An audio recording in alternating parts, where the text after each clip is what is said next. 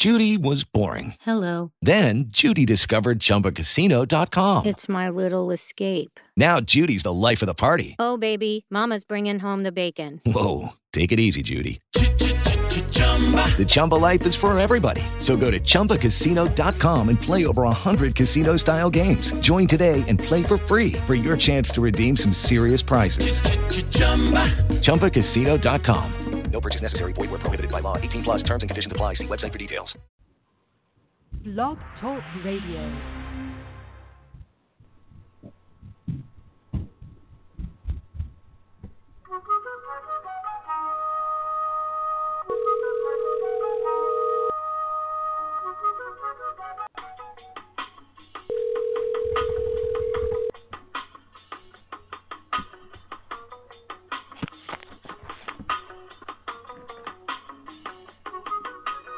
I'm the A, his name is Q, breaking down every single sport for you. On Thursday nights from 8 to 10, we are the true voice of the fans, so you know we always win. From hoops to football, the video games, baseball, hockey, the NCAA. We give our side cause that's all we know. This is a labor of love, that's why we do this show. From the murder mitten to the Sunshine State, we can talk all day about who's great. Give us a call anytime, 760-539-3269.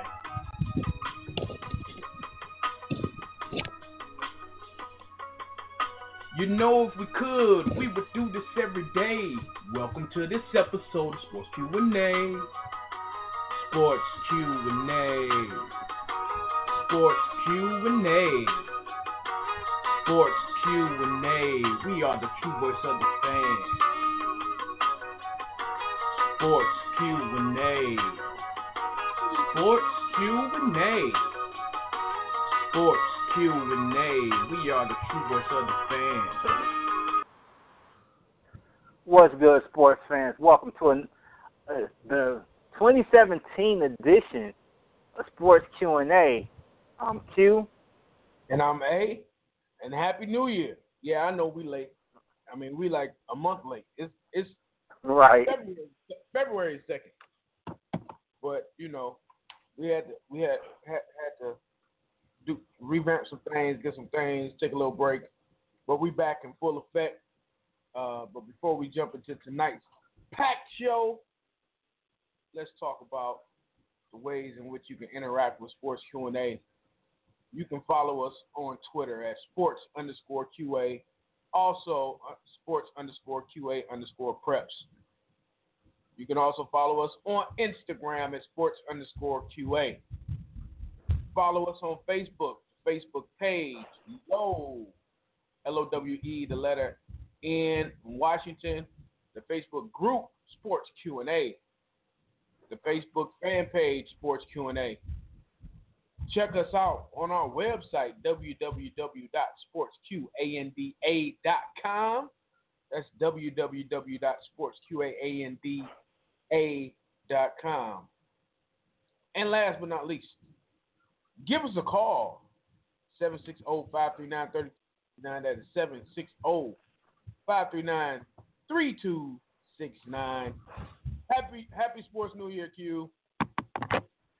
Same to you, sir.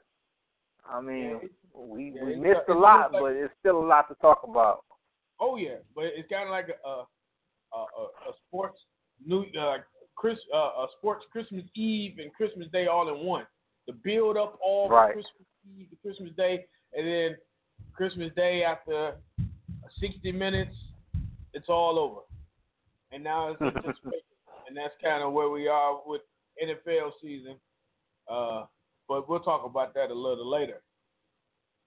But we do have some things to talk about because there's a whole lot of sports going on, a whole lot of big stories.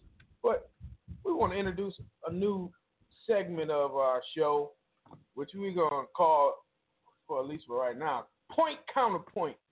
You know, people always complain or say Q and I always have the same perspective, but we don't always.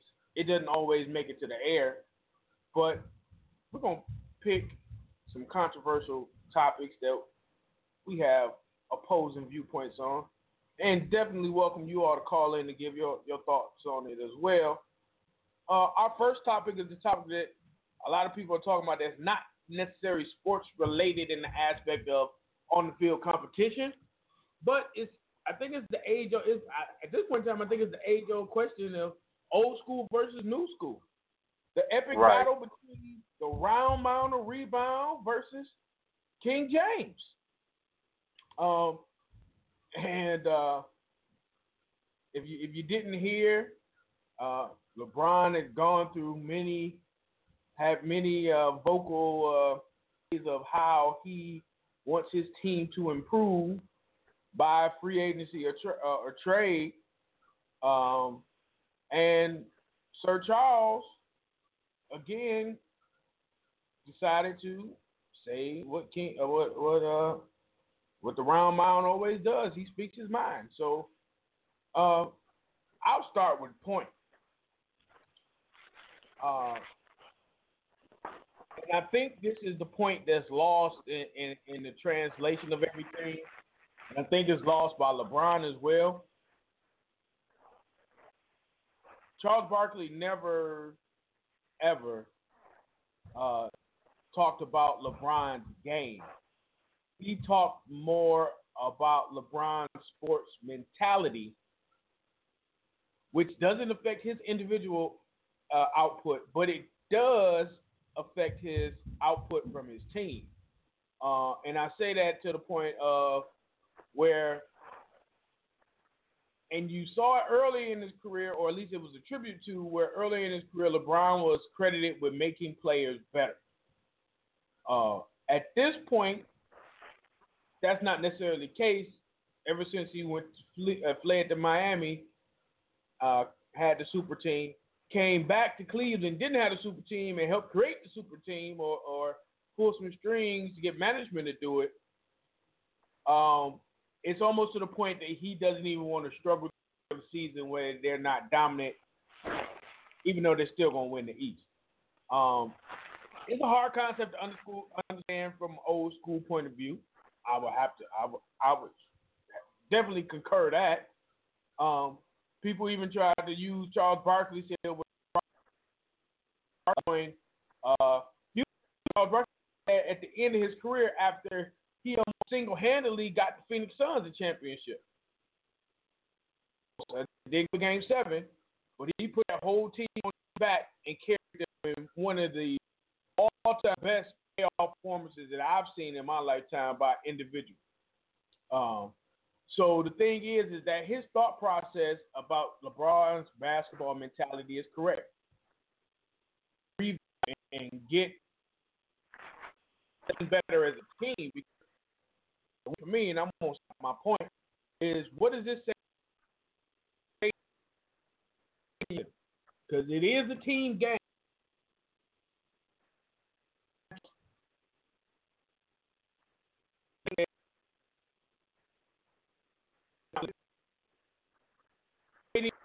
Dynasties are over a daytime frame. And I want to say in my sports life, I think the most consecutive championships I've ever seen is 3. And that was the Bulls. But that I remember. I know Showtime. Well, no, Showtime didn't win 3. They won back-to-back. Or did they win 3-peat? Did they win 3-peat in 88? Or 89 was 3-peat? I think 89 would have been a 3-peat. Okay. But, I mean, to me, I think it's taken out of context. I think LeBron is being overly sensitive. And that's my point. Here we go. Because it took you forever to get to that point, but it is what it is. That's old. That's the old school way. My thing is, here's the epitome of the AU kids get off my lawn, old man, having something to say that really didn't. I mean, I understand where Barkley was coming from, but it wasn't necessary to say no. But this is Barkley. My thing is, and I saw that Cleveland team firsthand. And this is where I'm going to say two things. Part of it is not a counterpoint, but the other part is the non-counterpoint is LeBron has to realize and be smarter that this is the social media phase and everything is going to be taken out of context. The counterpoint is, at this stage in his career, and this guy is 32 years old, which doesn't appear to be old for a lot of fans and a lot of analysts, but when you factor in that he came straight from high school, that's a lot of wear and tear on your body. And you said earlier, Cleveland is primed to win the East, but unlike in previous years, he's going to have to play more than what was expected. We've seen where guys take days off, minutes get cut as the season wears on. The way Cleveland is playing now, that's not feasible. Yes, they could be in position to win, but you got to look at Boston, you got to look at Toronto. They're not too far behind you. You need, and this guy, whether we want to realize it or not, is almost about to go over that hump in his career. And he realizes, he understands, if I'm going to win another championship, especially this year, I'm going to need some help. And yes, we get that he finagled the contract for J.R. Smith, Iman Shumpert, Tristan Thompson, even being able to bring in Kyle Korver, who has given them nothing, and a lot of people realize he might have been a bad fit for the team due to his style of play compared to what Cleveland wants him to be as a spot-up shooter. But there was a point in that game against Dallas, he was essentially playing 2-on-5. It was Jordan McRae, DeAndre Liggins, Kyle Korver, who hadn't scored, and this was like almost, I think this was in the second half, LeBron and Kyrie Irving. That's essentially, you're playing 2-on-5 or 2.5-on-5. And for a guy at this stage in his career, he understands the pressure that he's putting on himself, the pressure from the naysayers, whether he wants to agree with them or not. As far as he has to solidify his legacy with another championship, and not two more. And the way the Cleveland Cavs are set up right now, that's not happening. I mean, he may get to the East, he may get out the East, but he's definitely not beating Golden State. He's not beating San Antonio, and he may not beat Houston if they somehow those are the top three teams in the West. And right now, how Cleveland's set, they're not going to win. So you play to win the games, and he sees right now he has ultimate say in that roster, in that team, and he's going to use his power. Jordan did it, and nobody cared. So that's my counterpoint. Well, I'm just going to let your counterpoint lie there, because I can come back with a rebuttal, but I won't. But, yeah, I mean, I can agree to an extent, but, I mean, you're a championship team. You know what it takes. I mean, at the end of the day, no, because it's an old school statement. I'm just saying, as a player, you have to recognize, and maybe it's him recognizing I can't do what I've done before, but then you have to charge and challenge your other championship teammates. Bless you. But, yeah, I mean, the thing is, you can only hit that super team button so many times in there. But I mean, I don't think for him it's about having a super team. This is at this stage because, and once again, I'll admit the Mavs game was kind of skewed because Kevin Love didn't play. But this is having guys come off that bench that he knows he can depend on. Would you be, as a player, would you feel comfortable with DeAndre Liggins and Jordan McRae? No. Many NBA fans don't even know who those two guys are. So when he says that, this guy misses Matthew Dellavedova, this guy misses some of the other pieces that were there, and they're not getting what you would think. Okay, with Richard Jefferson still giving him a little bit, they have one or two pieces. I guess for him, he feels they need some more, and it's going to be interesting to see what happens. I know we got some other stuff to talk about, but I happened to see. I think it came down my Twitter feed or it was on social media at some point that the Knicks are talking about being willing to give up Carmelo without getting Kevin Love in return. Now, this may not satisfy his desire for a playmaker, but will this satisfy him enough to keep him quiet? It may not get them the championship. Yeah, they play the same position. Melo needs the ball in his hand like LeBron needs the ball in his hand. I mean, granted, it's scoring power, and you can kind of will yourself to that. But in clutch situations, I mean, are you really gonna have Kyrie, LeBron,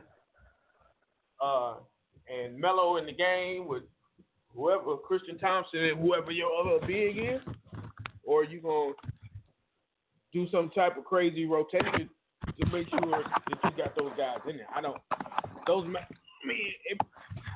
Defensively, I think it puts them in a bad situation. Yeah, I think defensively it hurts them. And I'm not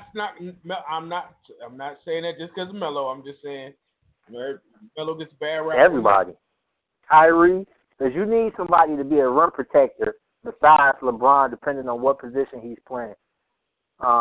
If he's playing, because that was another interesting thing I saw, and we'll get on from this topic because we'll be able to talk about this for a minute with the All-Star break still having come around, still around the corner, and we still got a lot of basketball left to talk. But there were points in the Mavericks game where he was playing center. He was the center on the court where they had smaller guys. So I guess it depends on the matchups and how Tyronn Lue sees things fit. So definitely going to be interesting to see who they acquire, who they bring about. If they get Melo, do they go with some hodgepodge or lesser talent like Mario Chalmers, Lance Stevenson, and those guys to kind of give them a spark? Yeah, I mean, once again, I just think, where you are, not even to the All-Star break right now. Of course, you're not to the trade deadline, but you're in a situation where I hate to say the infamous players-only meeting and really lay it down where people need to step up and call people out. I mean, that to me, that's not necessarily a players-only meeting it takes to do that, but to be able to do that and it be received well by your teammates and them to adjust to that. And I think that may be a key. And LeBron, as great of a player he is, and this is not necessarily not, the leadership comes out in his individual performance. I see. I don't necessarily know if people follow LeBron blindly like other great players have teammates follow them, like Isaiah and like Jordan and like Magic. And partially with LeBron is because, he was on the super team. So he didn't have those players who were substantially in skill lower than him that had to follow him because he wasn't there, at that level. So that's, to me, this is the testament to me, more so than winning that championship in Cleveland last year. The testament is LeBron, where it's a lot of the water is quite choppy off the Ohio River. How is he going to calm the waters to get to the destination? Or is he able to? Because you can't come back and blame it and say, well, we didn't have the personnel. Where are you really saying Dellavedova is the key, is the missing piece for reason why you didn't win the championship if you don't? Who's buying that? I'm not.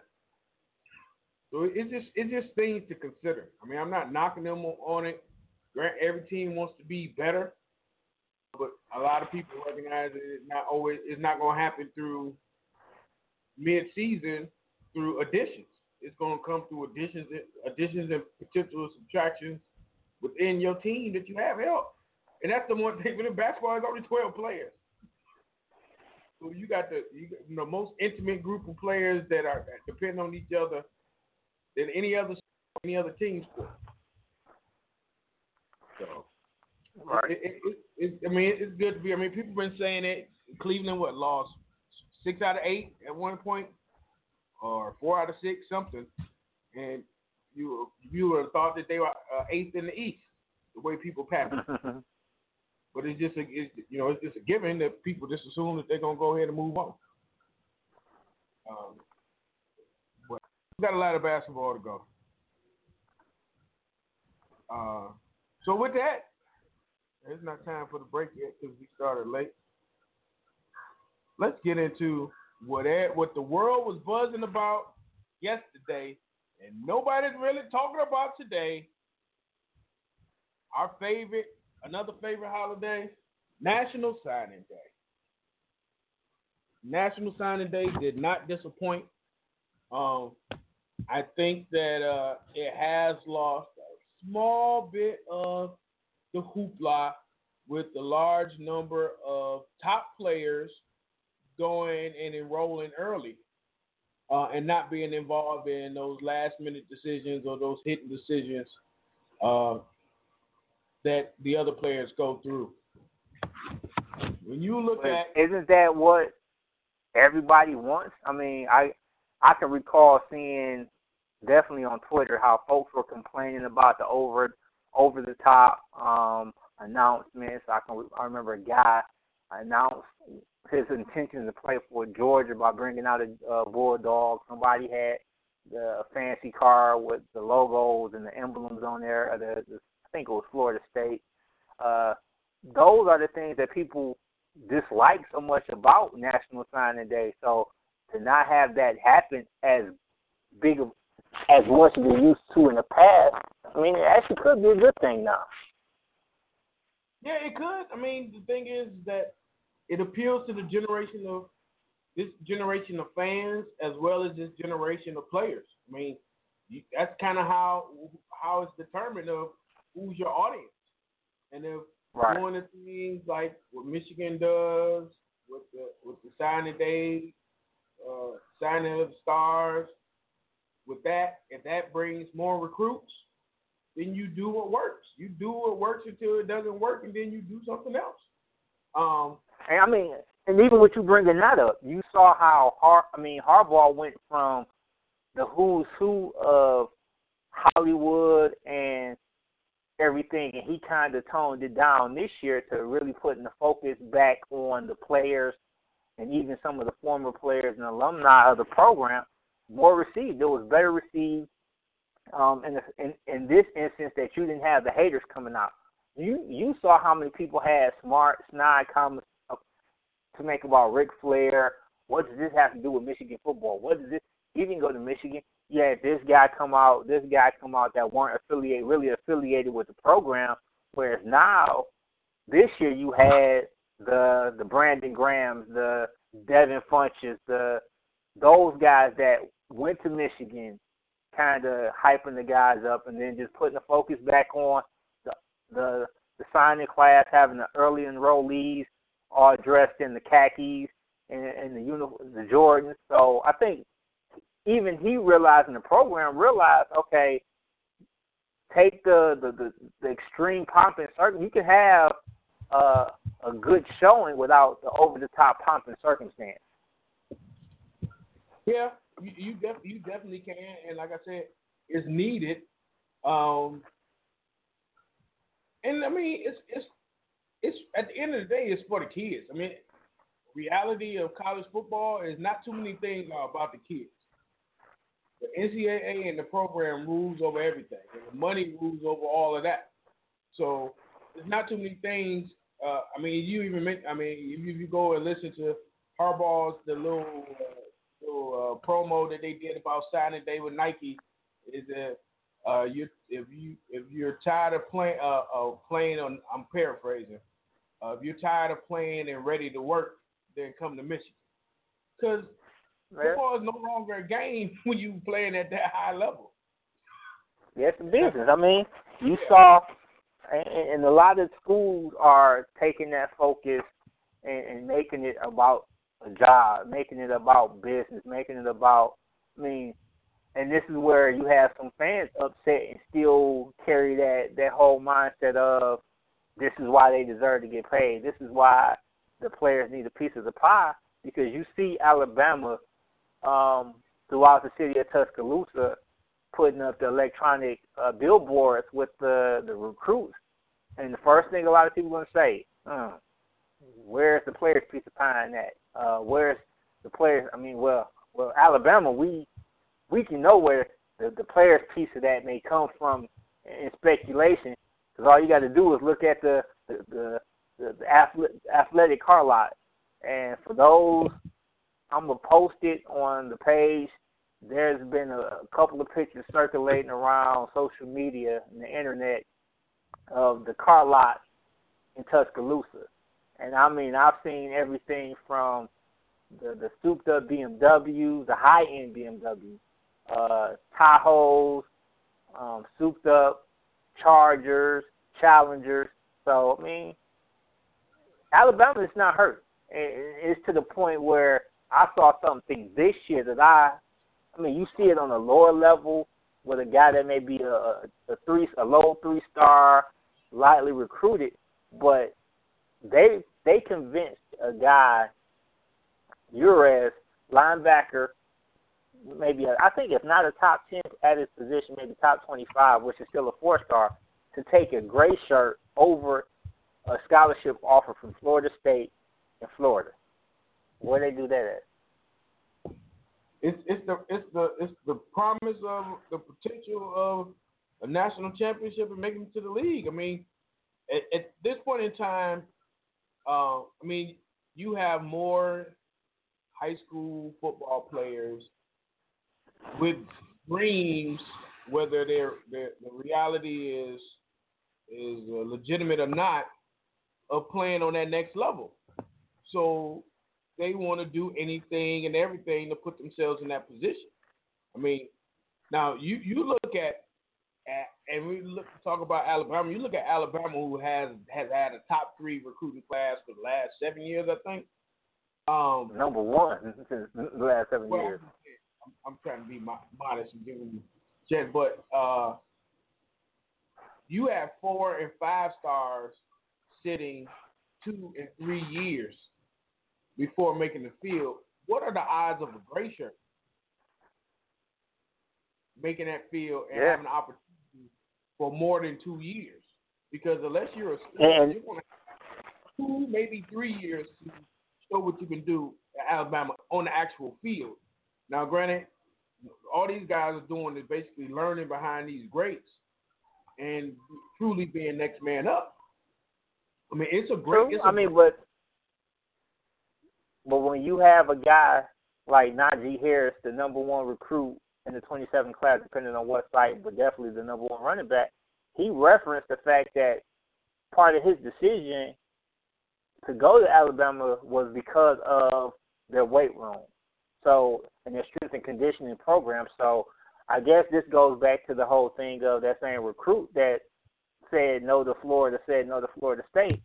I'll take a gray shirt and maybe even sit for a couple of years, because I know I'm getting the training, I'm in the facility that's going to prepare me to be ready to play in that 3rd year or that 4th year. Or if I decide to transfer after those 2 or 3 years, I'm still ahead of the curve compared to somebody that may have gone to another program, but their facilities or their coaching staff isn't up to par. So, it's just crazy how you have to consider the mindsets of these guys. We've seen, and we haven't even talked about the flip-flopping, the decommits, the committing to one program, flipping to another program.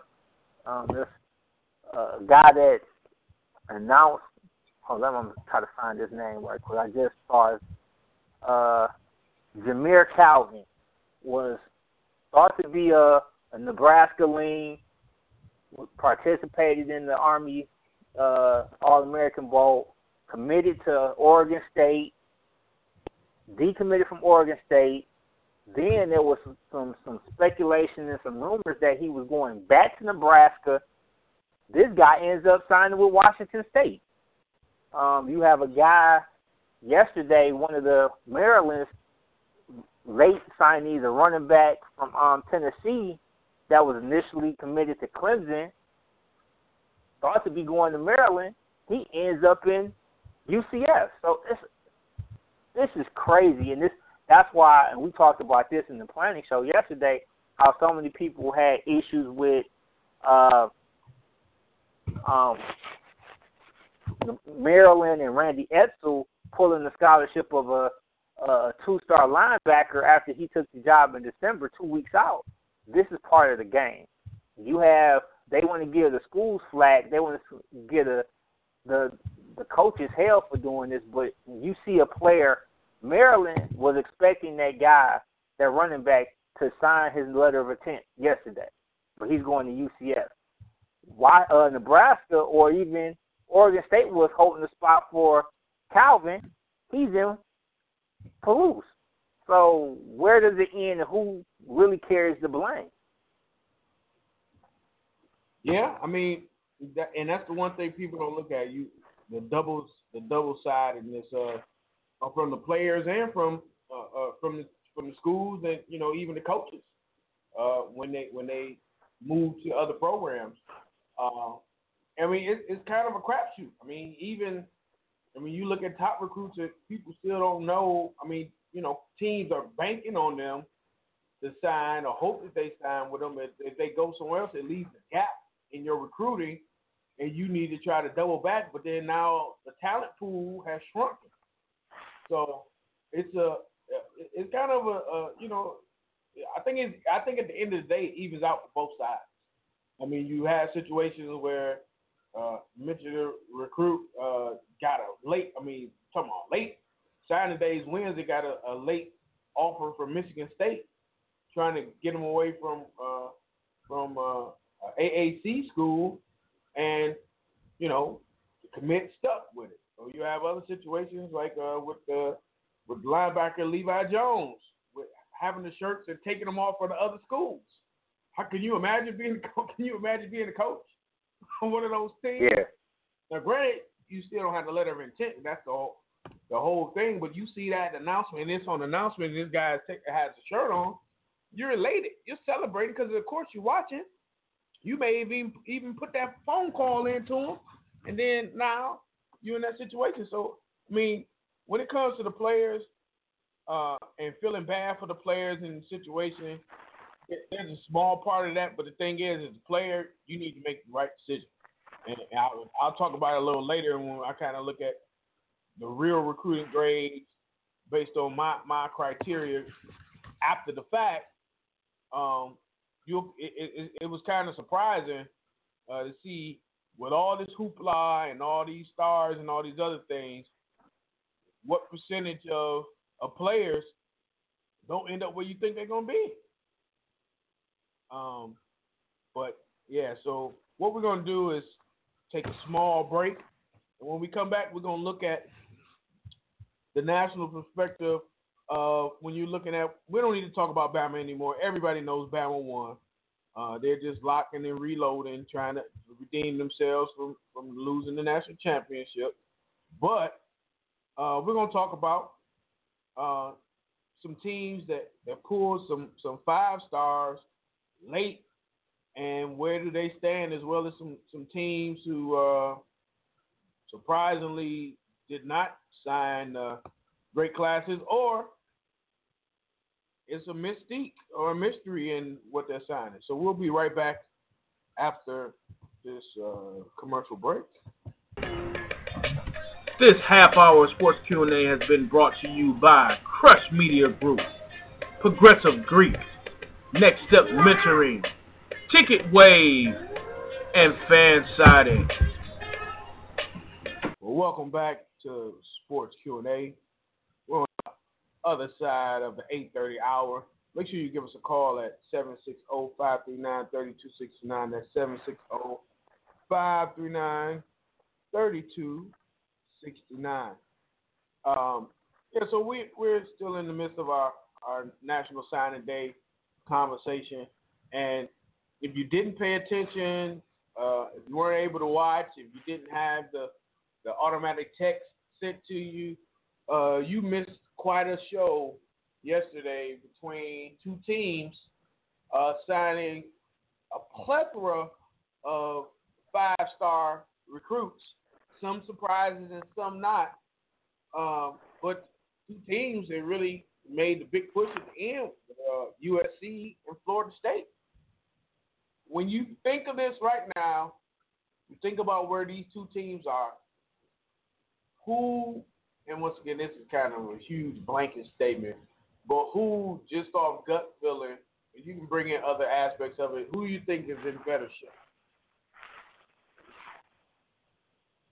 Overall? Or? Yeah, I mean, with these additions, knowing the majority of these additions are not going to make a impact this year. But looking where the two programs are, one's trending upward, one's at a certain level. Not sure how much higher they could go from there, but what are your thoughts on when you look at these two teams and this, and going forward? I think that's one thing people don't look at. Good recruiting classes in previous years do affect heavily your next recruiting class. But, what are your thoughts with SC and Florida State with these big signing classes?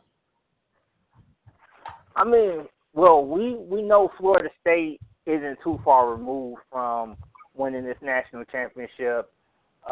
They had somewhat of a disappointing year this year, but it's the acquisitions of Akers, a couple of five-star running backs. I think Florida State loaded up at positions that they lost some talent this year. And there may be even guys that could come in and might not offer the same caliber of play that the guys that they're replacing, but eventually they're going to be enough of a help. USC, everybody was looking at Coach Clay Helton, wondering, can he kind of keep things on the up and up? A lot of people were disappointed by the hire. They felt that USC should have went for a name. But this goes to show I can create a name for myself if I just do my job. They ended the season on a high note with the thrilling victory over Penn State in the Rose Bowl, and it carried over. I think for USC, they're getting back to that point where, and this is kind of the same thing with Michigan and Michigan State. UCLA was up there for a couple of years while they were struggling with the sanctions.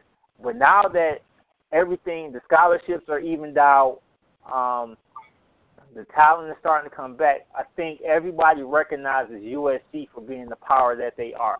You didn't hear, like, 2 years ago, 3 years ago, it was UCLA that was running the state of California. And I consider Stanford a different situation because of their academic standards, so they're always going to kind of fall behind them, even if their classes are rated higher. They're not going after the same type of players. But UCLA, like Michigan State, ate while USC and Michigan were down. Now that you see, okay, we can believe in Clay Helton. They have a great recruiter. I think he may be the offense. If he's not the offensive coordinator, I know for sure he's a quarterback coach and former Heisman winner T. Martin. So that's a guy that a lot of these younger guys can connect with. So I think because of where they play and who their competition is, I got to give the edge to USC because who do they really – I mean, Stanford and who else? Whereas Florida State will still have to contend against Clemson because Clemson is not falling off. They did a good job with a small class, and we'll talk about it in a hot second. Then you figure with the rivals of Miami potentially getting better with Mark Richt being down there, Florida State, even though before the last couple of days before signing day, people were down on the Gators, they have a situation. If they can figure out their quarterback play, those are a lot of factors that Florida State still has to contend with.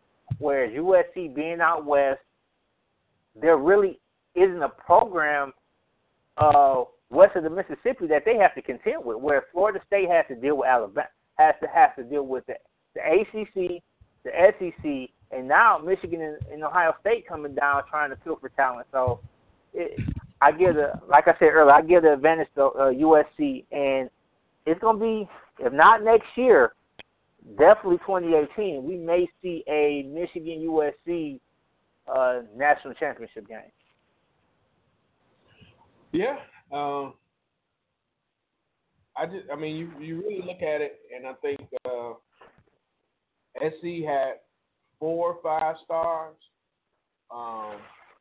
And you just see, that momentum, and this is the one thing that people really don't understand it, and true Slappy fans don't look at it this way, but when you have good recruiting classes or high recruiting classes, top 5 recruiting classes, you have like a 2-3 year window to make that happen, or unless you're reloading to the extent that Alabama is. And no other team is doing that like Alabama. I would probably have to say Clemson is second when it comes to recruiting and bringing in these big classes year after year. That you have a really small window because you're gonna have attrition, you're gonna have injury, you're gonna have NFL, you're gonna have all these things take place. You have a really small window of everything aligning in the way that it needs to, in order to get to the playoffs. Which get to the playoffs, you have a shot. Right. So, and I think that's where it all boils down to. Look at the situation the last few years, 5 to 10. If you haven't had a top 10 recruiting class, you're not even sniffing getting to the national championship or getting into the playoffs. It just doesn't happen that way. You look at, and you mentioned Stanford. I'll use Stanford as an example. You look at Stanford and you look at Stanford getting these high performing players, very cerebral players, well-rounded players, but that's like the outlier of their team. They have 6 or 7 of those guys, and then everybody else is kind of like, okay, we had that balance of the academics and the athletics, but it doesn't, talent-wise, it doesn't always, it doesn't line up. But you have coaches that can coach them up, whereas their window maybe is a year window as opposed to other teams being 2 or 3 when they pull in hauls like this. So, man, look. And I think that's what happened. That's where Michigan got caught up in this year. They had the everything fell in line with the recruiting classes and the talent development, and this was their window in 2016. The difference with the program is now with Harbaugh there, he may be able to kind of keep that tide going in that right direction. Whereas if this was Hoke or somebody lesser, 2016 would have been the year, and they would have been kind of like, okay, where do we go from here? But back down to 9-5, 9-4, and people gonna hate us for saying this, but like what Michigan State did. Nobody expected the 3-9 drop, but nobody definitely didn't expect them to be back up there in contention for a college football playoff. That was a perfect storm. Some programs need perfect storms to get there. Washington this year was a perfect storm team. They had a very good young quarterback, a decent running back, but then they had players like John Ross, the wide receiver. They had the defense where they had 4 or 5 guys that are going to be first and second day draft picks. That's what allowed them to get there. Now, can they sustain that? No, probably not. And it's going to take another cycle and another growth period for them to get back. Whereas USC, if that was USC in that same situation, you could easily say, okay, because we know they're bringing in a class this year with 2 or 3 5-stars, a ton of 4-stars, and guys that are ready to play or ready to contribute. And that's why people have to look at the number of freshmen that played for Michigan this year as a sign of they're going to be ready sooner. You like on one hand, you hate playing freshmen early, but if you can play them and have success, that works out. Yeah, and that's the thing is, it working out. I mean, as a coach, and as a regular fan, when I was a Slappy fan, I would get caught up in the stars and get caught up in the size of the class and the names and all that other stuff. But as a coach, it takes some mastermind planning, not even for this year, but when you make offers and get classes, you still focusing on this year, but still 2 and 3 years down the line, and have to make that right decision of, are we going to get this and that? Like you will have, I'll use Michigan as an example, at the big wide receiver class that they have. Highly talented wide receivers. Any of those guys could have gone somewhere else on their own. And people say, well, why are you doing that? Well, odds are at least one of the guys are going to get red shirt. Or a small, I mean, not even hopefully small, but something that happened that one of the guys not going to line up. So now that adds another year or two the talent that you have. You make that risk and say, okay, we have this. I have a quarterback that has a year of experience, but I have now 2 recruiting classes of quarterbacks that I want. So by the time these guys are juniors, which are usually that year where they make that big jump, I'm going to have my quarterback there. So my thought process is this is going to be that window where we are going to be where we need to be. At that same time, in a 3-year period, I'm going to have Rashawn Gary in his 3rd year and this D-line class from this year in their 2nd year. Those are the things that you think about, that it takes a lot of planning and a lot of trust in your assistant coaches to put things in the right place and evaluate guys, and everybody buying into the big picture. And also, this is where it comes into play. Some of these guys aren't going to work out. I mean, you'll definitely talk about it when you get into your segment about where the stars fail. But case in point, what happened with Brady Holt in that issue with them skipping the year taking the quarterback. He took Shane Morris thinking he was a golden boy. He peaked. He never lived up to the hype. You had a gap with that next year, and it cost him. You always have to think what you hope these guys turn out to live up to the hype. You hope Donovan Peoples-Jones plays like a 5-star. You hope Oliver Martin is that go-to possession receiver. But something may happen. Injuries may happen. Where this guy doesn't live up to the hype. He may not finish his career. Something may happen where this guy gives up football. And if I put all my eggs in 2 wide receivers and that happens, I'm screwed. Whereas now, with me having 5 wide receivers, okay, I still got 3 other guys I can lean on. And if 2 of them don't pan out, think about it. We've seen it. The quarterbacks at Alabama. Who would have thought that they would lose 2 quarterbacks to transferring in the same year? Lucky for them, Hurts balled out. But now they're in a position, what happens if he goes down? They're down to a freshman or a little used, I think, sophomore or junior.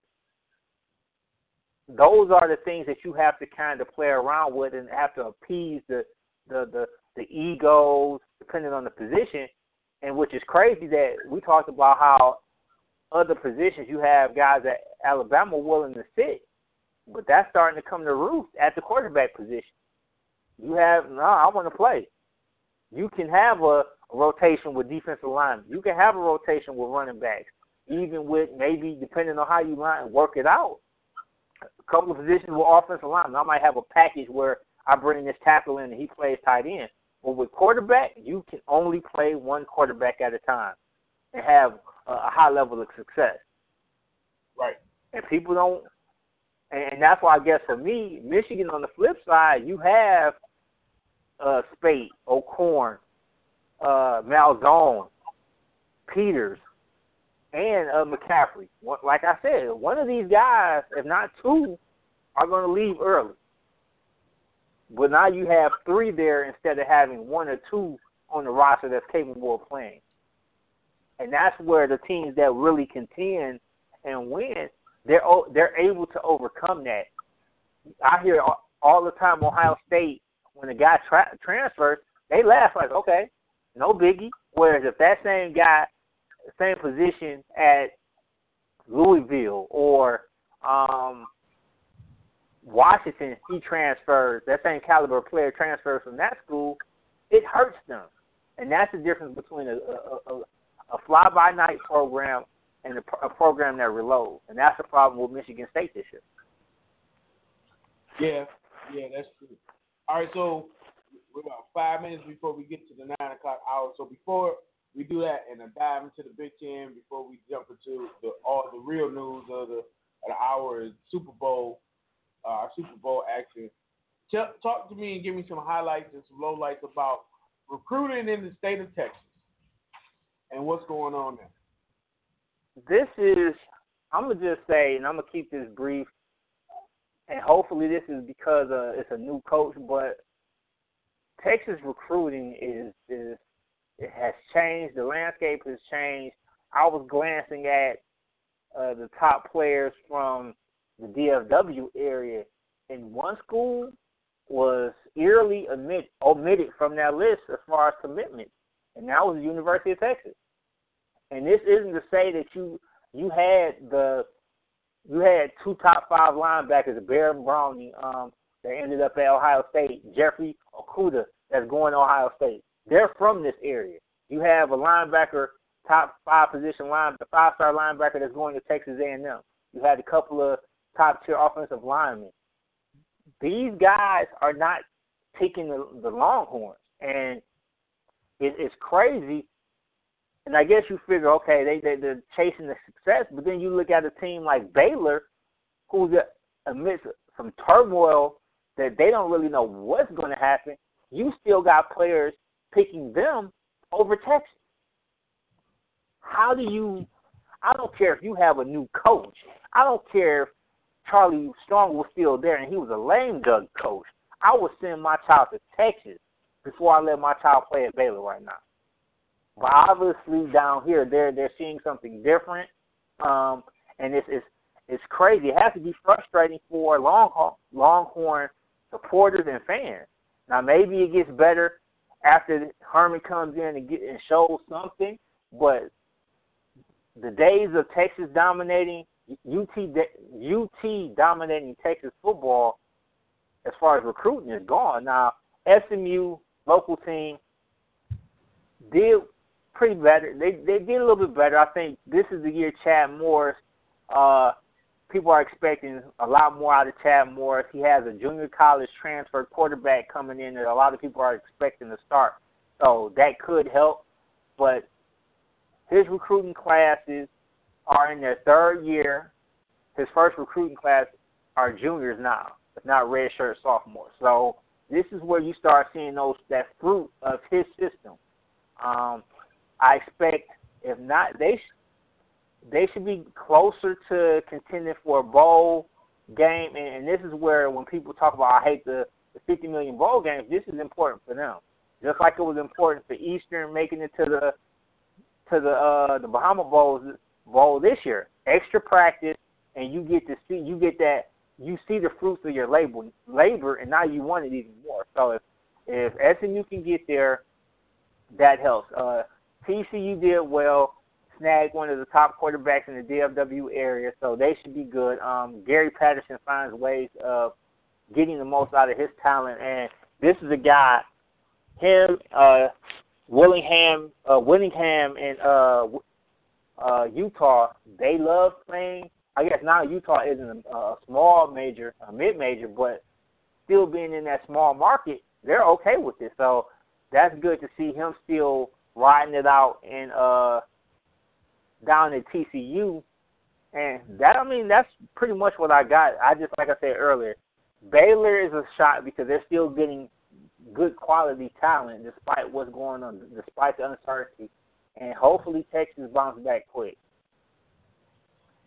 All right, that was a nice quick synopsis within the time frame. You came in 30 seconds early.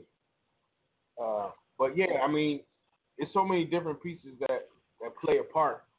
And like I said, people complain, people happy. I mean, it's the happiest day of the world in the world for a lot of people for no reason, because you never know. But the thing is if you and we talked about this when Charlie Strong first came on, and recruiting and how it was affected with him coming on, and then how it was affected when he had changed the culture. It was night and day. So maybe the new coach did, him just coming on did change the mind of people not even considering it. But with all that turmoil that was going on, it was a given that people, those top players, especially in Texas, weren't going to go with Texas being the great unknown. But, we shall see. But on the other side of the break, we're going to get a little deeper.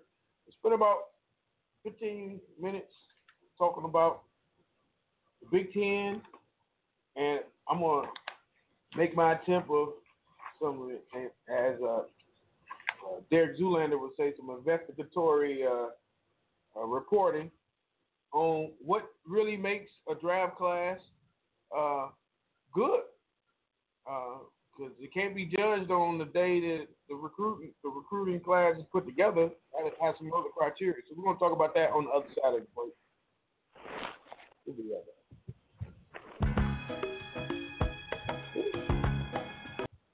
That's funny. I almost put on the theme song. Let's try this again. This half-hour sports Q&A has been brought to you by Crush Media Group, Progressive Greek, Next Step Mentoring, Ticket Wave, and Fan Siding. Welcome back to the second hour of sports Q&A. Make sure that you give us a call at 760-539-3269. That's 760-539-3269. You can listen in by calling in. You can also go to our Blog Talk website. If you go to blogtalkradio.com/sportsqa, you can subscribe to the podcast. You'll get an email every time that we're on the air and when the podcast is ready. You can go back and view almost 5 years of shows, sports Q&A. So you reply in any fashion that you want to reply in. But I want to talk about the Big Ten. The Big Ten, it hasn't been able to do in a while is go toe-to-toe with big dogs and come out winners. I think it's a mentality change. I'll give Urban his props. Urban has brought a sense of the SEC to the Big Ten. I wouldn't say that Harbaugh has bought into that. Harbaugh is just doing the Harbaugh thing. And some of those things that Harbaugh does is SEC-like,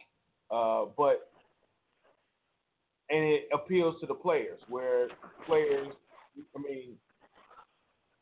just to be in consideration for players that were considered Alabama was a victory. Knowing good and well that we're like, that's not going to happen. But the Harbaugh mystique and his one-of-a-kind recruiting antics are paying off. Sadly, the NCAA is doing everything it can to combat everything that Harbaugh does is different, that gets too much attention. The satellite camps are no more. So I want to dig in a little bit. The majority of the sites have Ohio State winning, locking in, loading and reloading the stable. Manner in which only they can, and coming in up top in the top of the Big Ten, ranked somewhere around 3 nationally. But Ohio State, and I mean, once again, these mean little or nothing, and that's why I wanted to go a little deeper. I feel like I'm doing a thesis paper, but I just didn't have a topic of. I didn't have a definitive stance on my topic, but I did have a definitive function of determining what makes a recruiting class or recruiting classes the best. And I took a couple criteria, and I looked at a 3-year window of recruiting classes. Now I'm gonna be honest. This task, we had our planning show yesterday.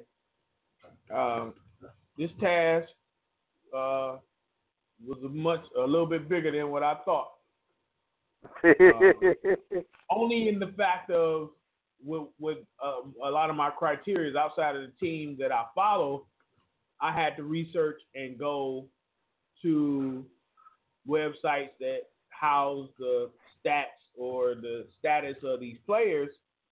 And some schools, or I don't know if it's rivals or alumni, whoever's putting these stats up here, some of you all need to get a webmaster and upgrade your pages. Because it's real hard to find where these guys are. Some of them were easy to flow through. I'm going to give Ohio State, they cite hands down. Them and Michigan were number 1 and 2. And once I got to Michigan State, the process started slowing down. So Michigan State was the last school I did. So, I think I'm probably gonna turn this into an article because I got some good information. But basically, I had 5 criteria that I kind of looked at, and nothing too extensive. But I looked at the recruiting classes of 2014, 15, and 16 from typically the top schools in the Big Ten: Michigan State, Nebraska, Ohio State, Penn State, and Wisconsin. And then my criteria were number of All-Americans, the number of All-Conference, the number of starters, the number of role players, and other. So role players were players that I put that played at least half of the team's games. I had to do a cutoff. You'll have a guy that played 1 or 2 games. And to me, that's not a role player. You just got into some games that may have gotten out of hand. Other, I want to give a definition of other, are guys that either got redshirted, are stuck in the depth chart and have not broken onto the field yet, or are no longer with the university. So the other compiles a large number of different criteria, so those numbers may loom a little larger than others. So first I want to look at Ohio State. And with Ohio State, looking at these last couple of years, they've hands down, and Michigan State may not want to hear that, but they really can't say nothing after this year. They're hands down the best team in the Big Ten, even though they didn't win the Big Ten championship last 2 years. But talent-wise, they were. Recruiting classes, they hands down had the most 5 stars, had the most 4 stars as well. But when you look at this, and the one thing with them is that their classes have been larger because they are kind of in the mode of kind of like a Alabama, where they're basically lock and loading and reloading. So they have droves of guys that are either going to the NFL or graduating at the same time. So they are going to have classes that are very large. Where you look at Michigan's 2014 class, I think that class was only 14. So when you look at that kind of, once again, it's that planning piece. So that kind of sets you back, and that actually was the recruiting class where Jabril Peppers came on. So you just look at the different things, but I'm just going to break it down. I'll start with Ohio State. Ohio State, now, when I do All-Americans, I did it based on this season. So some of the data people may say is skewed because I'm looking at this season, so 2000 class 16 for the most part, a large percentage of them may not have the opportunity to get on the field yet, but I had to cut it off somewhere. So they had 2 All-Americans, 4 All-Conference players, 10 starters, 4 role players, and 59 other players. So remember, the others consisted of guys who didn't play at least half the games, guys that were redshirted, or guys who were now no longer on the team. That's a huge number, but people may look at that huge number being negative, but it's not.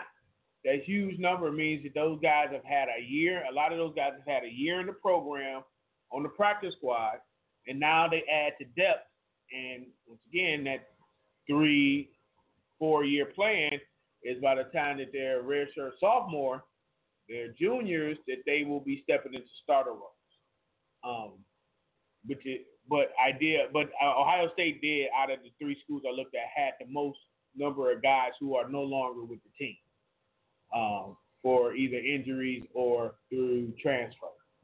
When I look at Michigan State, of course, Michigan State, just based upon their the season that they had, they didn't have any All-Americans. You had some, and I'm looking at consensus All-Americans or All-Americans on multiple things. Malik McDowell may have got, I think he got second team All-American, but I only went with first team.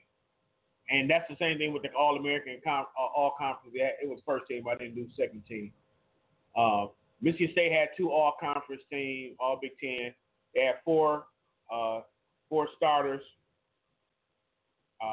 They had 25 role players and 28 others. The majority of Michigan State's other, I think they may only had like 3 or 4 players that are no longer with the program, but the majority of those guys were red shirts. Actually, no. Let me take that back. It was about a 40-60 split of red shirt to guys who've not gotten any playing time that are in 3rd year. So those guys are depth guys. So it's interesting to see where those guys are going to go, because Michigan State are going to need those guys. And if those guys are not stepping up or are not ready skill-wise, then they may be in for another long season. And then when you get to Michigan, they had 1 All-American, 1 All-Conference, 5 starters, 29 role players, and 20 other. And when you look at this, you have a huge discrepancy when you look at this. Once again, Ohio State had the largest class, but once again, people will say, well, they only had 2 All-Americans, 4 All-Conference, whatever. They had the most starters out of this 3-year period. Michigan had the most starters out of this freshman. I think they had 3 starters come out of this the 2016 class. And they had a lot of their role players were from the 2016 class as well, which means that, in my opinion, that they're getting better talent that are able to see the field, especially when you look at the season that they had. A lot of those players are on defense, and defensive coordinator Brown said it the other day. He said, I'm not worried about our defense. We had a talent. We're just young. And I think that's the one thing that you're looking at. I mean, I'm going to say this, and I want to not sound biased. It appears through the recruiting, granted 2014 was Harbaugh's first year recruiting, which was a hodgepodge type of recruiting class. It seems like Ohio State and Michigan have a plan, and I think Michigan State's plan was thrown off from last year, having that highly ranked, or for Michigan State, highly ranked recruiting class. Because you had a lot of those guys, and you look at the season that they had, you would think, unless, once again, D'Antonio really wanted to go forward and just stick to the script, even if you're not getting the results, and hope that you get the results this year, an opportunity to get those guys experience. Michigan got a lot of freshman experience this year. Ohio State had quite a few freshmen that got experience in role players and starters, the few that did play, because that experience is going to be key. Practice squad and everything else is all good and dandy until you get to the point where it's time to play. So, right. I just think, to me, this is real interesting. And I'm gonna finish it up doing my other three schools and kind of follow this. Found out some interesting things, and I saw his dad the other day. I didn't know. I don't know if it's injury or not, but I didn't know Deion Drake is no longer on Michigan State squad. We did, did that right. Yeah. You did the article on him when King Cass game 3 years ago, I think. Yeah. So that was an interesting thing to look at, and just look at the attrition of guys. Like you said, people leaving programs like Ohio State, they don't blink at it. Michigan is that way from the coach's point of view, but not yet from a fan point of view. Right. I think when it's that point from a fan point of view, you've raised your level of obnoxiousness as a fan. Yeah. And I don't think Michigan can get to that level until you get a national championship as a fan. And I think part of it is Ohio State knows that the talent either is on the roster or is going to be on the roster next year. And this is where I think this class, last year's class was a glimpse of it for Michigan, but definitely this year's class is going to be that, oh, man, they're freshmen, but they can play. Mm-hmm. And that's where Alabama, that's where the who's who step in. Look at Clemson. Dexter Lawrence, number one defensive lineman, and the 2016 class last year played major dividends in their championship role, in their championship game for them. You have guys that there was an expectation of Rashawn Gary having the same impact, but I think for him, what kind of kept him back was all the other guys. You had Wormley, you had Taco, you had, even in the middle, you had Glasgow, you had Hurst kind of ahead of him, whereas I think now, because the need for him to perform is going to be there, he's going to step up. And a lot of these guys see this as an opportunity. They got a taste, and now they're going to want more. And the 2017 class is going to be the same way, whereas, like you said, with the whole Michigan State thing, D'Antonio was he trying to keep some of these guys under wraps? There was a couple of guys that were red-shirted into the very last. I guess he figured, I got to play these guys because we got no production from a position. And it's like, dude, play them. If they're showing worth or showing some type of ability, play them early. Their season is a bust. And I think the teams that don't, and this is where people get it twisted, the teams that redshirt players aren't good. You figure, okay, you come to Michigan, you come to Florida State, you come to Clemson, or whatever top program it is, we're recruiting great players. So they're going to be great enough or good enough to play, or they may not play every snap. They may not play every game, but they're going to find their way onto the field. And I think that's what, like what you were saying about guys leaving the program. Before, Michigan fans wanted their guys to redshirt. Oh, man, we wish this guy would have redshirted, so now we may have him from next year.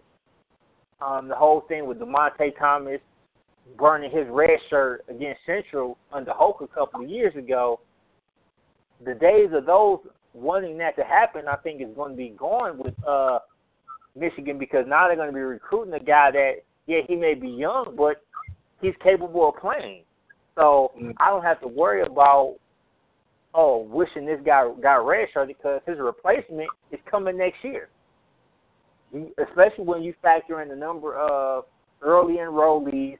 I don't know if you saw the article or heard about some of his comments, but Ambry Thomas, the top tier cornerback that's in this class, is already, I don't want to say talking junk, but he's already put the seed in his head. I'm trying to be one of the best cornerbacks on this team. And him being on campus now is going to give him an advantage. Donovan People-Jones, Tariq Black, even some of the less heralded guys, they get a jump on the guys that won't be there till fall practice, because if nothing more, they get to get acclimated to being a student athlete. I've been going to class and practicing without the pressure. I ain't got to worry. I have spring practice, which the class load may not be as heavy, so I can come into my own. I can get acclimated. I can figure out some things that I need to be ready to contribute. And I think they had 13 guys this year. Those 13 guys are going to contribute in some shape or form. And that's what happened last year. You had the guys that came in early, except for maybe Kareem Walker, and it benefited him so he could get acclimated to the academic side. Because I think if he wouldn't have came in early, he might have transferred. Because going to Michigan was overwhelming for him on that side of the plan of being a student athlete. Whereas now he saw what happened, they kind of righted the ship with him, and everything is fine. And I think that's what the key is that's going to be the new key for these early enrollees is, yeah, I can get in the weight room, I can get in the playbook, but I also can get in that classroom and figure out what it means to be a college student when I don't have to worry about game day, when I don't have to worry about fall practice and I'm trying to win a spot. Spots aren't being necessarily handed out now in winter conditioning. I mean, you can show your work, but it's not life or death at this point. Yeah, not at all. But I mean, all those things add to it, because you get these guys acclimated to the system that much earlier in the program. Understand, they're ahead of that curve, and those guys, it puts those guys ahead of a guy coming in August or June or July, whenever they come in, because now I have a greater sense of understanding, and I had that balance. Because it's usually just, you talking to a walk-on at a Division II school who had issue understanding that balance between student athlete and the demands were nowhere near. And I was not as solid as I needed to be, but academically I knew what was what, but I had to figure it out on a real sense. And some people don't have that, and if you don't have that, then that's where you had a problem. And like you mentioned, Kareem was able to figure it out and stick through to it after having a little bumpy ride, and I think that bumpy ride is going to help him on and off the field. But yeah, I mean the Big Ten, on the national stage, is really expanding much more than it has historically, and I think it's only going to get bigger. Especially when you look at this in today's climate of college football, of the non-conference games. I mean, you're going to get to the point, I think, within 5 years that 2 out of the 3 or 2 out of the 4 non-conference games are going to be against other Power 5 conferences. And With one of those games being against the upper tier or equal tier.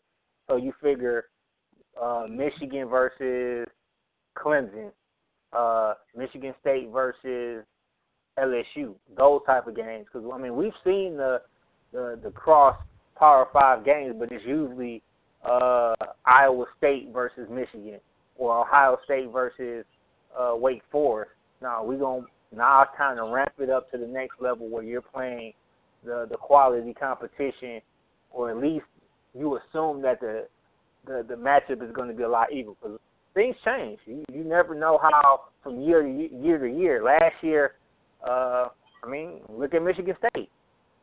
People assumed that would have been a good matchup 2 years ago, but last year they fell in the tank. Notre Dame fell in the tank. And if you got them on your schedule, you banking on that team being good to help your resume and your perception nationally. It actually hurts you playing them. Yeah, it does. It does. All right. We're jumping off the National Signing Day, and we're going right into Super Bowl week. And we got 5 minutes for 9:30 hours, so we're going to hop right into something we rarely talk about. I'm a betting person, but only when it comes to horses. But the big thing when it comes to the Super Bowl are the prop bets. And the prop bets go from things that are really not game related to other aspects. So I'm gonna come up with, or not even come up with, share with the audience and with you a lot of some of the ones that I found to be interesting. So what I found is how many times will Trump's name be mentioned during the game, and I think it was the over and under was 3 times. I'm going over with that. Yeah. Then also who Trump would pick to win the game. I would say he would go with the Patriots, trying to take the patriotic route. And plus he's from the East Coast as well. Here's another one, which is always funny and always when the Patriots are in the Super Bowl. Will Belichick wear the gray hoodie or not? Another good one. Yes. Yeah, I think it will. Will the ball hit the goalpost on any kicking play? Nah. See, they put any kicking play in, which means kickoffs. So you get the kickoff that hits the goalpost, and it said the goalpost. So the goalpost is the entire unit, in my opinion. See, now you're getting the semantics. So it can hit the bottom, it can hit the padding, it can hit anything. And it said any kicking play, so that's kickoffs. It's not necessarily just field goal. So I would say yeah. Here's one, and I can't remember when this happened in a Super Bowl. Will a spectator illegally enter the field of play? I don't think so. Yeah, me either. Here's one. I missed this one. Looking at any player does a Dirty Bird TV celebration.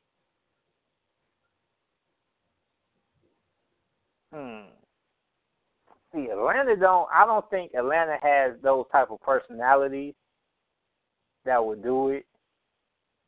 So, nah.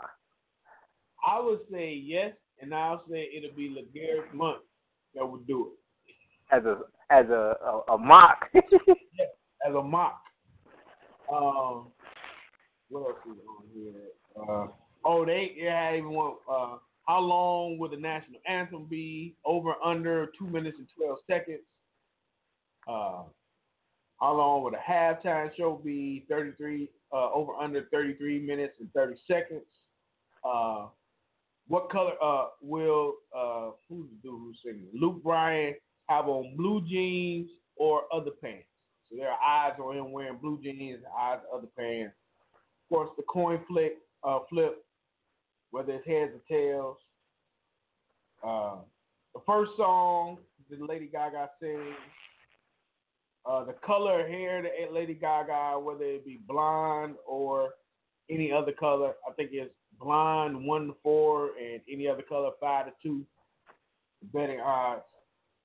The color of Gatorade dumped on the coach's head. So it gives you the I see option. that one. Purple, clear, orange, yellow. I'm going with clear. I say you gotta go with the classic if you're gonna do the dump. You gotta go with the orange, the original Gatorade. And we talked about some ourselves. We talked about Matt Ryan, 250 yards over passing, yes or no. Julio Jones, 100 yards over, or who would be the top receiver. This gets interesting. This adds intrigue. But once again, I still like betting on stuff that I don't know why. I don't know. Even though it's human element, I think I trust the animals and the animal instinct more than I trust the humans, especially in a sport like football. But when you look at here's a good one right here, and that's wow, that's interesting. So here it is: player touchdowns over under. Let's do this one. All right, Brady 3.5 over or under. Under. They're gonna run the ball. LeGarrette Blount over under 1.5 touchdowns. Over. Chris Hogan over under 1.5 touchdowns. Under. Matty Ice over under 3.5 touchdowns. Under. Devontae Freeman over under 1.5 touchdowns. Under. And Julio over under 1.5.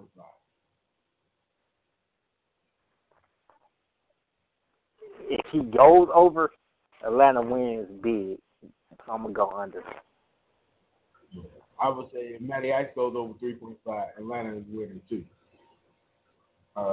Then they got even an odd, the jersey number of the first touchdown, even an odd. Odd. Because you figure Hogan, Edelman, and Julio all wear odd numbers. Yeah. Combined and I think even LeGarrette Blount wear odd numbers. Yeah, I think so too. 29. Combined unused timeouts at halftime. Odd or even? Oh, odd or even? Yeah. Even. And then combined total score. Odd or even? Okay. All right, here's one. The last one we're going to do. Commercials. And this is yes or no. First ad in first quarter includes an animal. Yes or no? Yeah. Okay. This second one, I have no idea what this is. I guess it's a commercial that everybody knows is coming out. Snickers Adam Driver during second quarter. So I guess Snickers commercial during the second quarter. Yes or no? I guess I'm gonna go no. I don't know. And then the last one. First ad in third quarter is for food or beverage. Yes or no? No, it's for a car. All right. Let's get into our break it down of the game. So when we look at the game, we find ourselves in a historic moment where we have the number one offense versus the number one defense. I think scoring. Yeah, scoring. Because the reason why I say that because you got some people that use the yardage as their blueprint and as their litmus test, but I hold scoring defense in a lot more high esteem than I do yards. Because you can allow a lot of yards if they don't score, it don't matter. Right. So you're looking at a situation where in the past, you look at with teams with the best defense, you favored to win because of that defense. And I don't even know the odds. I'm gonna assume that New England is favored to win. But last time I saw it was 3. So I don't know how much if it's crept up beyond that, but yeah. But I don't think New England is favored to win because of their defense. I think that may affect the odds, but I don't think people think that New England's gonna win because of their defense. Then people think they're gonna win because of the Tom Brady effect and the Belichick game plan and effect. But when you look at this, and once again, it's kind of a low key stat surprise that New England being the top scoring defensive team, where you really hadn't, even when they had some quote unquote stars on defense in the past in their early Super Bowl championship years, as New England being a defensive stopper team. It was always about what Brady can do and how he can control it, and now he has a defense that can assist him. What does that defense need to do to be able to slow down the Falcons? First of all, I think they have to give Atlanta multiple looks, and this isn't to say they're going to be able to do it, but they have to pressure Ryan. He cannot sit in that pocket for an extended period of time and be able to find his second and third option, because we already know they're going to do a good job trying to limit Julio and maybe even whichever running back is in at the time, whether it's Devontae Freeman or Tevin Coleman. But if he has enough time to get down to Austin Hooper or Tualolo, the tight ends, or even getting to the second and third options, in that sense, they're in trouble. And the unfortunate thing about it is New England isn't a pressure defense. They don't pressure. Their defense, it doesn't make their hay getting sacks. So, I mean, it's one of those things where, is Matt Patricia going to change the game plan just for this, or are they going to do what they know what to do? And that means possibly allowing in that Falcons offense to put up the yards, but when it comes down to it, clamp down in the red zone. So I think the key for them is not allowing big plays, those chunk plays of 20 yards or more, or definitely allowing Julio to have a 30, 40-yard touchdown play. That's going to be their key. Because if they make Atlanta drive, it could help them. Yeah, I mean, as strange and crazy as it sounds, I think you want to make, like I said, I think you have to make Atlanta one-dimensional. You have to make them a passing team, but then you have to get that pressure on them without having to send a blitz. On Malcolm Butler, he's getting his wish. And this is not a Papa John's commercial. When you shutting down Antonio Brown, this is Julio in his prime, uninjured. This is where you earn your money. Because that's going to be that matchup. And I think even making Atlanta one-dimensional, New England still needs to be careful, especially around bringing pressure. Especially, I guarantee you there are going to be multiple two running back sets with Coleman and Freeman back there. Both catch out of the backfield. Both create horrible mismatches for linebackers in space. They need to take advantage of that. You take advantage of that enough, you create additional opportunities for Julio. Because you get safety. Now, I got to ask you this question. Uh-huh. Speaking on the defensive side, do you risk putting Malcolm Butler, who you trust as maybe their lockdown corner, on the island with Julio, and then maybe shading coverage. No, actually, no, this is not it. Putting Eric Rowe, who's a good-sized cornerback, and shading coverage to Julio and leaving Malcolm Butler on the island with Sanu? Or do you just put Malcolm Butler on Julio and just hope he can get help from time to hope he can hold him down, but occasionally send some help his way? I think you have to do both. I don't think you need to stick to the script because you allow the Atlanta's offense to now game plan against that, because a lot of times people stick to that. And I'm not saying if it's successful, you're going to go and do alternate play every other play, but what you need to do is keep them off balance. And once a guy, especially say for instance, if that bracketing is killing Julio and Julio's getting frustrated, what's going to kill him more is Matty Ice thinking that he's going to be bracketed and he got one-on-one coverage and his Malcolm Butler, and he's not getting the rock. So the thing is, you can control the pace and control the flow by controlling and making the other team outthink themselves at times.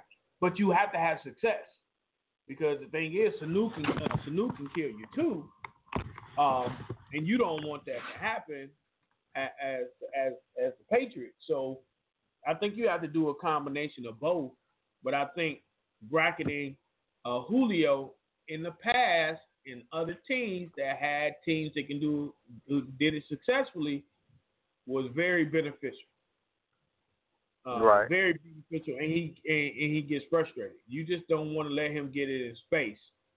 And if you can keep him in front of him, I'll be. They would be happy as a giddy little teenage girl if Julio had 10 catches for 89 yards and everything was in front of him. Right. Because he's not killing.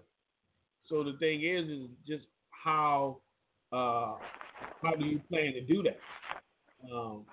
And how does Atlanta plan to get Julio the ball? You have to get Julio the ball in space, whether it's jet sweep, whether it's a screen, whether it's a crossing pattern, a slant, whatever you need to do to get in space. But you still have to go vertical.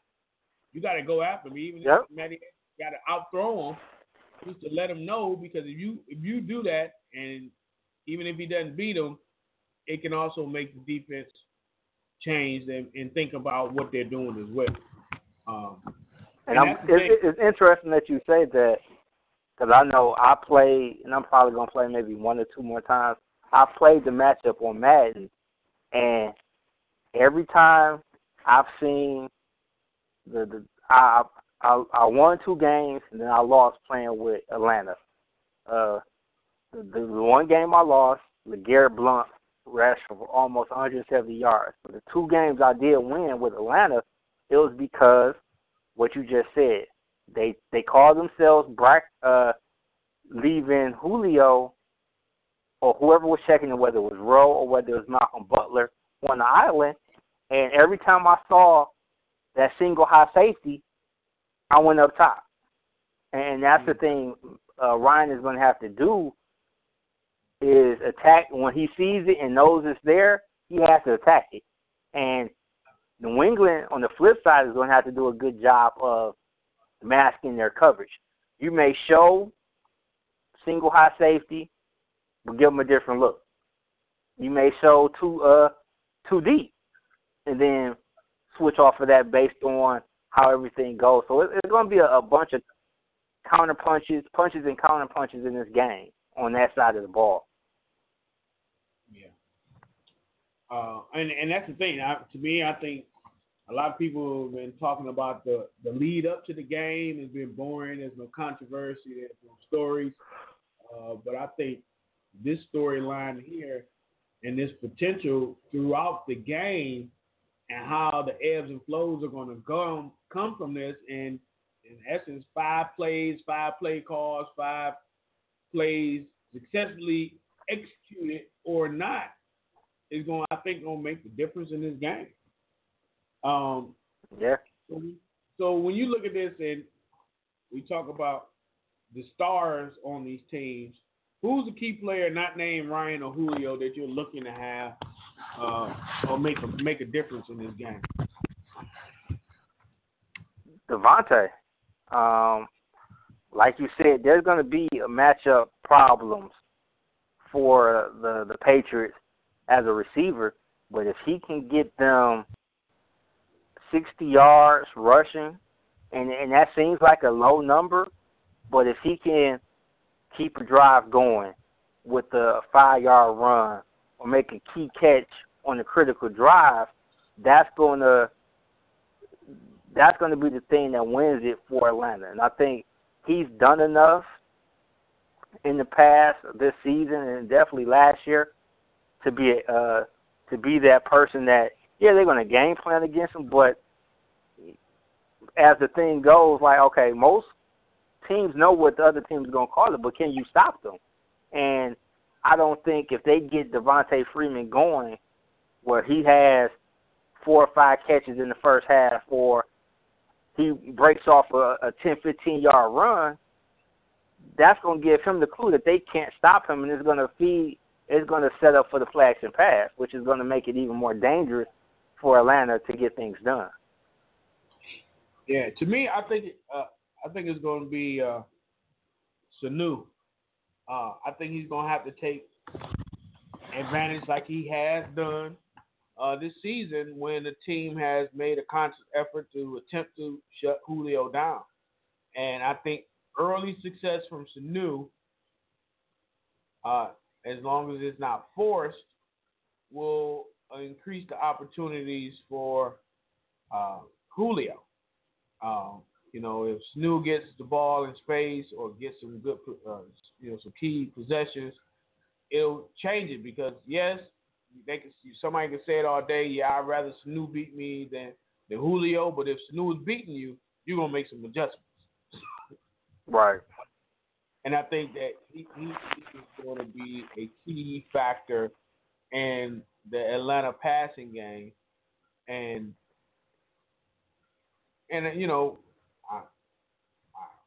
with the running backs, the receiving running backs, I think if Atlanta can't run that ball, they'll be able to pull a Lions running game mode on them and use screen and the slants and all the other things to be able to produce some running like plays.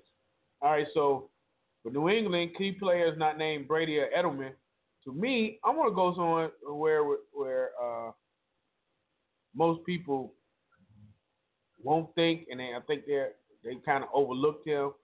But I'm going to go with Deion Lewis. And I'm going Deion Lewis because he's going to be a change of pace when Garrett Bunt is the wrecking ball and the pounder, and he's the closer. But I think Deion Lewis is going to get, and it's not going to be a large sample size. I think he's going to get 5 plays, but he's going to have 2 or 3 that are going to be big plays, whether it's going to be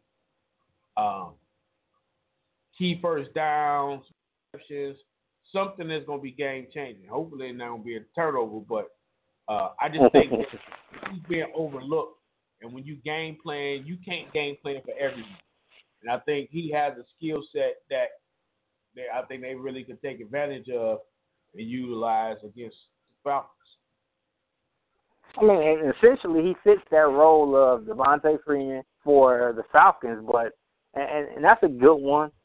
And I think a lot of people are forgetting about him because of what they've seen happen with Blunt and the run game. But the person I'm gonna go with is I just lost the tight end, Martellus Bennett.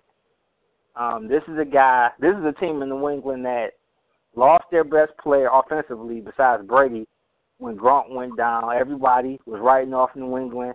Oh, they're not going to be able to get there. They depend too much on Gronk. He's too much of an offense and all that.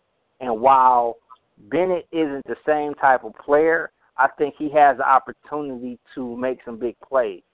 He's still a big guy. He's 6'6", I think 240, 250 as a tight end. So with the smallish but quicker Atlanta linebackers, he can be that. If he goes into that rebounder, box out, NBA power forward mode for tight ends, he can pick up a couple of big plays and definitely can be that red zone threat. Whereas if everybody else in the roster, Hogan, Edelman, get them down, and he'll be the guy that finishes it up. And I think he's going to, if New England wins, he's going to make, like you said with Lewis, 2 or 3 plays that determine the game. I mean, going back to the national championship game the last 2 years in college football, O.J. Howard, I think he's going to make those type of plays if New England wants to win.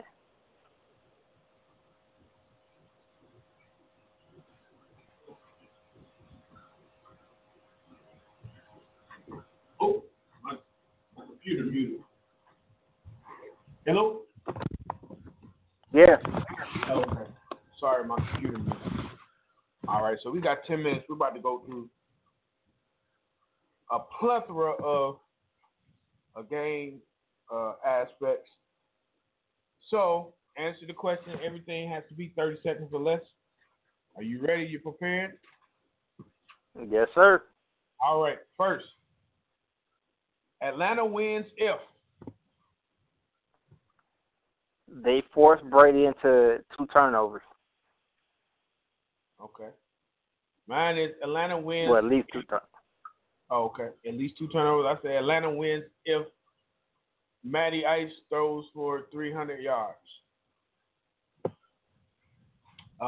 New England wins if, I'll start that, if their defense holds true.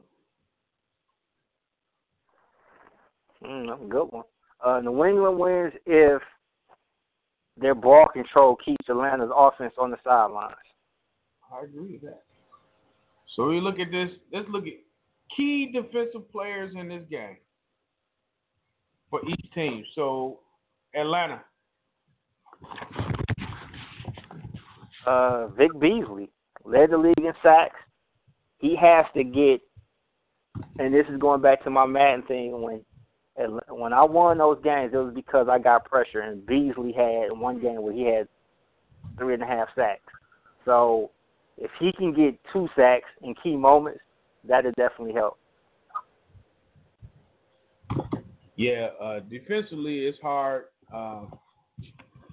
not to pick Vic just because he's a young stud. But I want to say the wily old vet who's been consistent, had a resurgence in Atlanta, Dwight Freeney. I just think he's gonna have a key sack. He can definitely have a key sack, a game-changing sack, one of his classic strip sacks. And he would love nothing better to love to do it against Brady, who killed him multiple times when he was in Indianapolis. Coaching experience. How much of a difference will it make in this game? Early on, a little bit. I think Belichick's experience with dealing with the pomp and circumstance, the extra time needed for the national anthem, the extra time coming out of halftime. That's where it matters. I think once we get into the 3 or 4 minutes into the game and out of the second half, I think it's going to balance out. But how Belichick gets the advantage, and it wouldn't surprise me if he takes the ball in the kickoff to start the game. I think it's going to be coaching experience different. It's going to be in the second half adjustment. For some reason, I see Atlanta getting off to a fast start. New England, last couple of Super Bowls have gotten off to a slow start.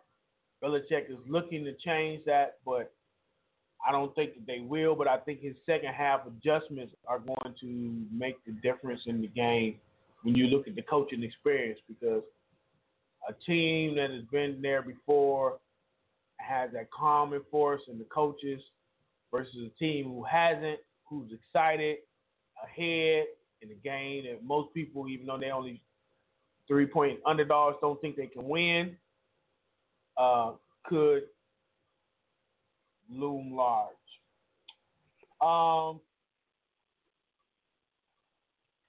We got our own.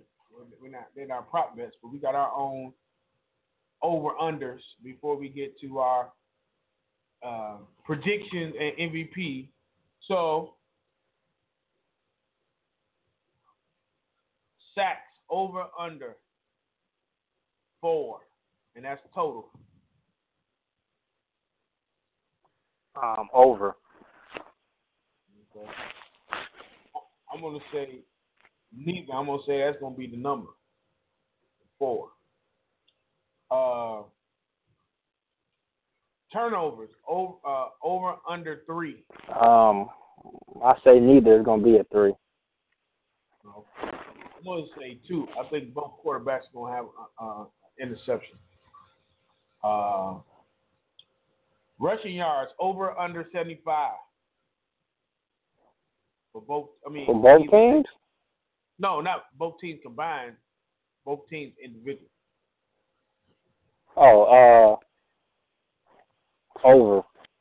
I know LeGarrette gonna get that, but Atlanta, I think they may have to kind of set it up for the pass. So yeah. I definitely say over for New England. I'm gonna say over for Atlanta, but it's gonna take a Matty Ice scramble to make it over 75.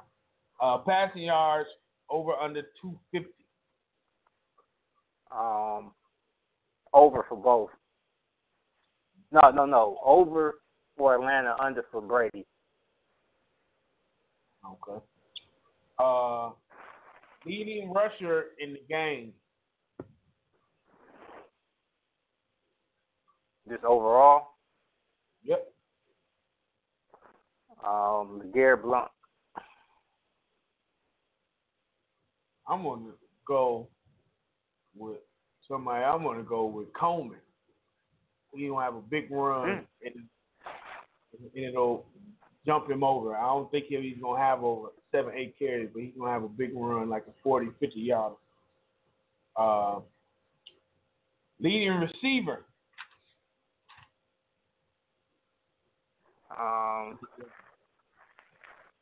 I'm going to go with Julio. I'm going to go with Julio, too, but I know the popular answer amongst most folks would be Mr. Hogan himself. And now we have 3 minutes, a minute apiece for our predictions, and then 30 seconds apiece for our MVP. I'll let you go first. Your prediction. It's going to be a lot closer game. Well, I'm going to just cut to the chase. I think my heart is saying one thing, but I think I'm going to go with the upset. Atlanta is going to pull it out 27-24. And they're going to get, unlike in most situations, Ice is going to get a big touchdown to win the game after trailing in the fourth quarter. Okay. I don't think I have ever in the Super Bowl bet against Brady. With good reason, even with the 2 losses to the Giants. But I think it's going to be out of his hands. I think they're going to attempt to try to control the clock by running. I think this Atlanta has that offense. The offense is a well-oiled machine. And I don't think New England's going to be able to get pressure with this blitzing 4. They're going to have to disguise the fool out of their defense to be able to get Matty Ice to go back into his old way. I think it's going to be. I think it's going to, like I said, I think it's going to be closer with people. I think it's going to be 24-20. New England. Brady's only interception coming on the last drive, leading the touchdown. That's where his interception will take place. So I have Atlanta winning it. MVP. I'm going to give it Matty Ice, Matt Ryan, because he's going to have that touchdown drive. I'm going to give it to Vic Beasley because I just see him having a big sack, maybe something foolish like a strip sack, fumble recovery for a touchdown. And if you do something like that against Brady and beat Brady, Matty can have his yardage, but if he only has 2 touchdowns and a pick, I don't think that's going to be MVP worthy, in my opinion. So I'm going to go with a non-popular. I want to check what the odds are on that. I'm going to check to see what the odds are of Vic Beasley being the MVP. Might have to lay some backs on that. All right. So, folks, you got our predictions. You know where we are. Make sure you check us out. The podcast will be up momentarily. Check us out on the website, blogtalkradio.com/sportsqa. Also, www.sportsqa.com. We will be back with you next week. We also going to be back revamped. We're going to have a new day for you folks. We're going to have some new content. We're going to have a lot of new stuff going in 2017 with Sports Q&A. So make sure that you stick around because it's going to be a hell of a ride. But with that, enjoy your Super Bowl. Be safe. Hope your team wins unless your team is Patriots. I just want to be right, folks. I just want to be right. But other than that, folks, we'll see you next week. Peace. 1 and 2, deuces. Peace.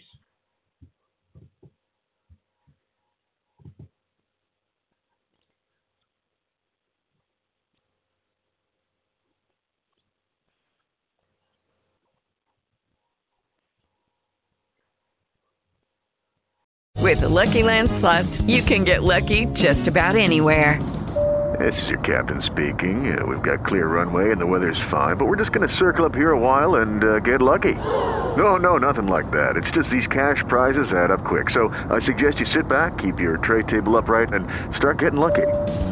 Play for free at LuckyLandSlots.com. Are you feeling lucky? No purchase necessary. Void where prohibited by law. 18+ terms and conditions apply. See website for details.